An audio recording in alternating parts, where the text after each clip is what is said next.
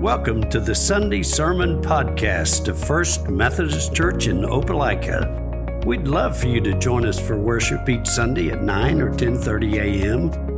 To learn more about First Methodist, visit us online at firstopelika.org or follow us on Instagram or Facebook at First Opelika. Thanks for tuning in. We'd love for you to join us. Our scripture reading this morning comes from Psalm 23. As we have been working our way through this text, we have been working line by line through it. This morning, like the other mornings of this series, we'll read all of Psalm 23 together, but this morning we'll focus on the penultimate verse, verse 5. I invite you to take your Bible and turn with me to Psalm 23. If you don't have your Bible with you, I invite you to grab one off the hymnal shelf or to use your phone to have a copy of the scriptures in front of you. Out of reverence for the Lord and for His Word, I invite you to stand with me as we listen now together for the word of the Lord. The Lord is my shepherd, I shall not want. He makes me lie down in green pastures. He leads me beside still waters. He restores my soul. He leads me in paths of righteousness for His name's sake. Even though I walk through the valley of the shadow of death, I will fear no evil, for You are with me. Your rod and Your staff, they comfort me. You prepare a table before me in the presence of my enemies. You anoint my head with oil. My cup overflows. Surely goodness and mercy shall follow me all the days of my life, and I shall dwell in the house of the Lord forever. This is the word of God for the people of God. Thanks be to God. You may be seated.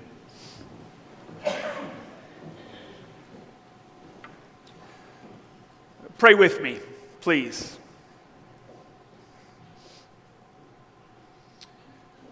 Lord Jesus Christ, we are so thankful to You that You have said, "Fear not, little flock, for it is Your Father's good pleasure to give you the kingdom." We are thankful for the ease with which You walked upon this earth, the generosity and kindness You showed to people, the devotion with which You cared for those who were out of the way and in trouble, the extent to which You even loved Your enemies and laid down Your life for them. We are so thankful, Lord, to believe that this is a life for us, a life without lack, a life of sufficiency. It is so clear in You, the sufficiency of Your Father and the fullness of life that was poured through You. And we're so thankful that You have promised that same love, that same life, that same joy, that same power for us. Lord, slip up on us today. Get past our defenses, our worries, our concerns. Gently open our souls and speak Your word into them. We believe You want to do it, and we wait for You to do it now. It is in Your name that we pray. Amen. Every church that I have served, I have been met by a countless number of people who have gone out of their way to welcome me and to help me feel at home. But there was one church I served early in my ministry that when I went there, one particular family went above and beyond. That it seemed that first summer that I lived in that community, that there was not an event that was going on, that this particular family didn't invite me to come and be a part of it. Whether it was a group of people going to share a meal after church on Sunday, several families gathering together at the river, whatever it was, anytime something was happening that first summer that I was in town, they did everything they could to include me. It was wonderful. It helped me get to know the community better than I probably would after lots of time there. It helped me get to know people in the church in incredible ways, and I really came to love and value that family in great ways too. As the summer wound to a close and we were moving into back-to-school season, I assumed that these special events and invitations would cease. This family had numerous kids in middle school and in high school. They were busy with all kind of things, and so I just assumed that now that the summer was over, that I would go back to kind of the average, normal life that I was used to. While the special events did stop, the invitations did not. I'll never forget one of those first fall afternoons of the school year that I was in my office when the wife of the family, Tracy, was in the office, and she stuck her head in my office and she was leaving, and as cheerfully as could be, she said, "I'm cooking dinner tonight. Would you like to come over?" I think I had a conflict or something, and so I politely thanked her and said, "That's awfully kind of you, but I can't come tonight." And I let it go at that. I thought that maybe it would stop after that, but it didn't. Over and over and over again, Tracy would continue to stick her head in my office and invite me to come over and eat, whether they were ordering pizza or cooking a meal, whatever it was, they repeatedly invited me to come to their table. I really struggled with going. To tell you the truth, I kind of felt like that I was imposing, that they didn't really want me. I didn't have anything that I could offer to them. I couldn't pay them back. I was young and single, and I couldn't even take, contributions to the meal very well. And it was a struggle as I thought about going, that I was like, I just really feel like all I can do is show up, and I'm going to be a burden to them. And so I continued to tell myself these stories, and I got really good at every time I would get invited at telling her, "Thanks, but I can't come, I don't want to impose," and I would say things over and over again, trying to avoid this invitation that she was offering to me. I'll never forget the day that Tracy called me on my recurring act of declining their invitation. As I said no thanks one more time, she started to turn and leave my office, and I can see her standing in the door right there. She turned around, she said, "Nolan, I'm not nice enough to invite you to come over to dinner if I don't want you to be there." She said, "I don't know anyone who's so nice that they would invite someone that they didn't want to spend time with to come and eat a meal at their table." And she said, "And even if that is what I'm doing, and I'm not, then that's on me. Come and eat at our table." She shook me out of my complacency and out of my imposing, and so I said yes. That night, I went to eat dinner at their house, and it changed my life. A table invitation, receiving the hospitality that someone wants to give, can make the biggest difference in your life. When we come to verse 5 of Psalm 23, David shifts to talking about an invitation that God gives to his table. He shifts to talking about receiving the hospitality that God longs to give to each of us. And he casts that invitation out to all of us, hoping that we might accept the invitation, that we might come to the table and receive what it is that he wants to give. In verse 5 of Psalm 23, David shifts the language that he writes with. For the first 4 verses of the psalm, he's been using that shepherd language that he would have known all through his growing up years and through working in the family business. But when he gets to verse 5, he shifts to using the banquet room language. This is language that he may have come to know in his life as a king, that he would have been familiar with what it meant to host large banquets and to have lots of people come and sit around a table. He uses this language to begin to unpack what it is that God is offering and how God is moving and working and what it is that he wants us to know. This language of inviting someone to the table in that day and age would have been one of the most incredible acts of welcome and assurance that you could get. In the world that they lived in, inviting someone to the table meant that you were really offering them a place in your house, that there for a little while it may have meant that they were coming and staying with you for a protracted season. It may have meant that you were offering them access to everything that you had. It would have been an incredible act of hospitality to have someone come to your table in that day and age. And what David says is that he recognizes this act of God is inviting them to the table.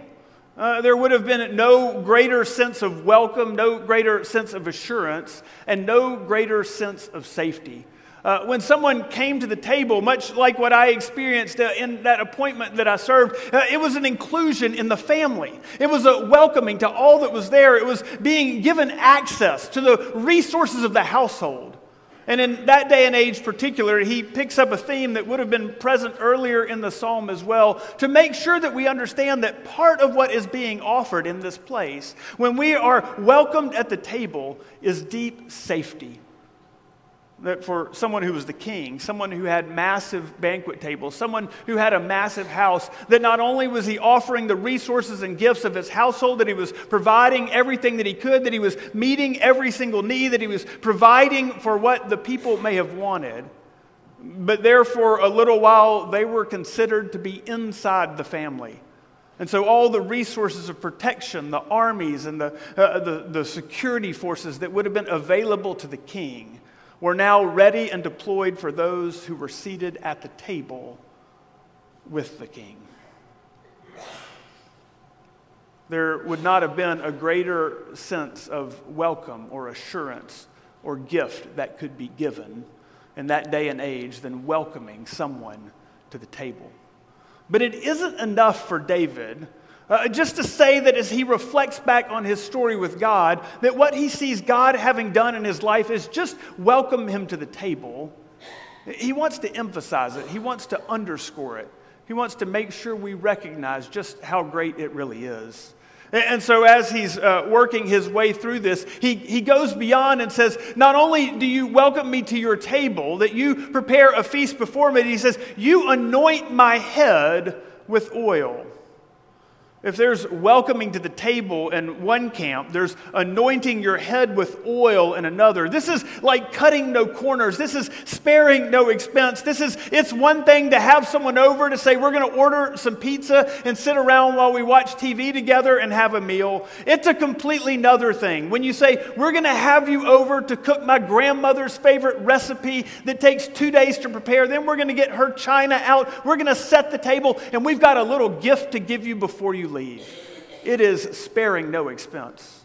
It is lavish and generous. The act of anointing someone with oil in that day and age would have been one of the most refreshing things that could have been given. It would have been reserved for dignitaries and those who were the upper level of society. The very highest status people would have been the ones who expected to get their heads anointed with oil over and over and over again.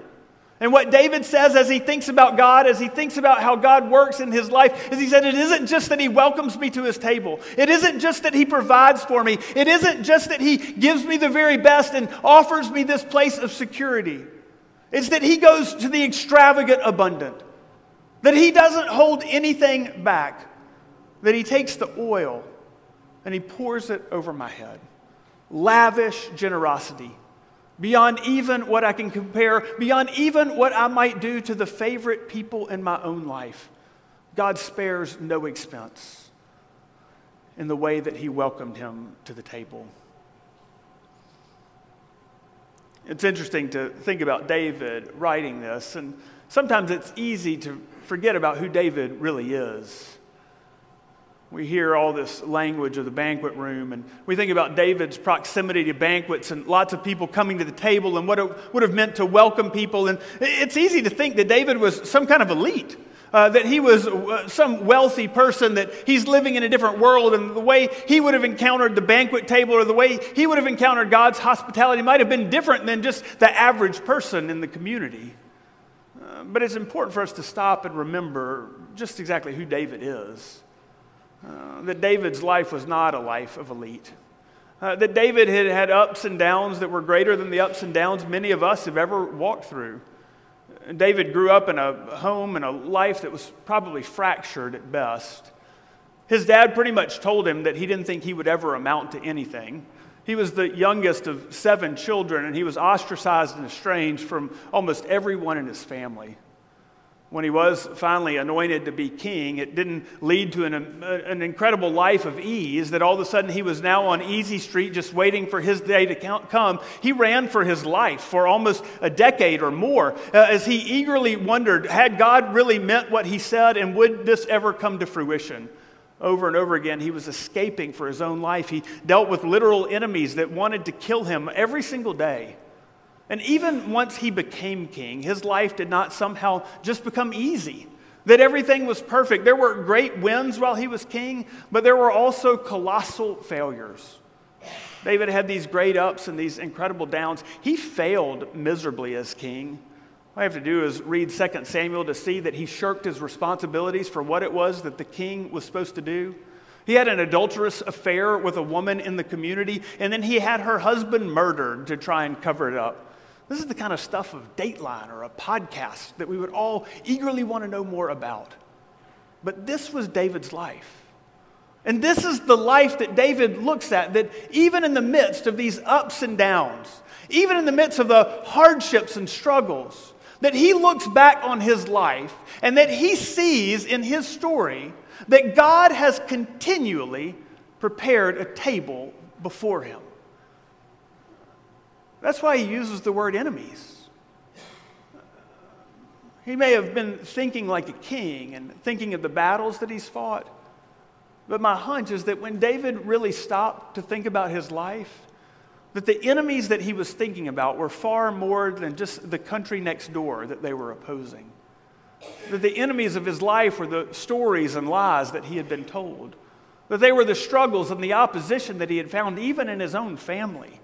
That they were the ups and the downs and the things he had done to himself and the struggles and decisions that he had made that led him down paths that, looking back, he wished he could have avoided.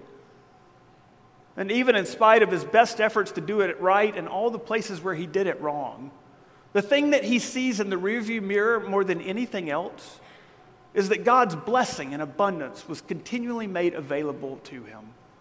That despite his circumstances, that no matter what he did, that no matter where he was, that if he would stop and receive it, that God longed to give him blessing greater than anything he could imagine.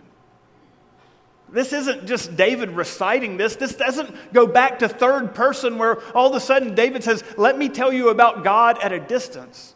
We see David call this out to God. You prepare a table before me in the presence of my enemies. You anoint my head with oil. My cup overflows. Caught up in this language is a man's heart who is overflowing with the journey of a real life that has been lived, and yet he is so abundantly clear that despite his circumstances, that despite the choices he's made, despite where he's been, despite the hardships that he's walked, that God's blessing and his provision have been abundant no matter what. This is an incredible piece for you and me. That if we want to know and live this with God life, that if we want to take Psalm 23 and not let it just be a good sentiment that might be engraved on our tombstone someday, but a reality that will be engraved on our hearts, then this line, this penultimate line, is the most incredible line because it conveys God's love for you and me in a way even greater than what we saw last week. Because what it says is that no matter where you are, no matter where you've been, no matter what you've done, my blessings and abundance pursues you. That I will meet you in the midst of whatever you're facing. It doesn't say that the enemies will go away, but we will come to the table where we receive security and blessing and assurance. That no matter what the world outside might do, no matter how the world out there might rage on, that God says, you can come to me and I will bless you. We love to blame things on God. We love to say that if God would just do different, then everything would be okay. We love to look at all the things that aren't working the way we wish they were. We love to talk about how this isn't good enough, or if they would just do this, or if they would just act like that, or if I could just get this, or if I could do this. And what we see in Psalm 23:5 is that while there might be struggles in the world around us, that God's blessing and his abundance is not absent. That while we may face hardships, that while we may endure seasons that are difficult, that while we may have enemies that rage at us from all sides, that God's blessing and his provision does not stop. Not only does he just drip it in occasionally, is that what we see in Psalm 23 is that he pours it out, that our cup overflows. That despite our circumstances, despite what we walk through, despite the hardest things we may face, is that God is pouring out His provision and His blessing in our lives. God is pursuing you. God desires you. God longs to give you the very best. And yet we continue on, assuming that God has to work like a genie in a bottle, doing exactly what we want, exactly the way we think, exactly how we order Him to work. We find ourselves frustrated and checked out from Him because He doesn't work on our terms the way we want Him to. And then we end up missing all that He's giving, even as the enemies are right outside our door. God looks at us and He says, the world out there rages on, but you just make it more busy. It rages on, but you just jump right into it. What would it look like to come to me? What would it look like to receive the blessing that I want to give? What would it look like to take a break? All those places through Scripture where you see Jesus pull Himself away with the Father, the places where it says to get alone with Him, the places where we see people encountering the Lord. What would it look like if that was your life too? That rather than being consumed by all the things that are wrong, all the problems in the world, all the struggles that we face, what would it look like to come to Him and recognize that your cup overflows?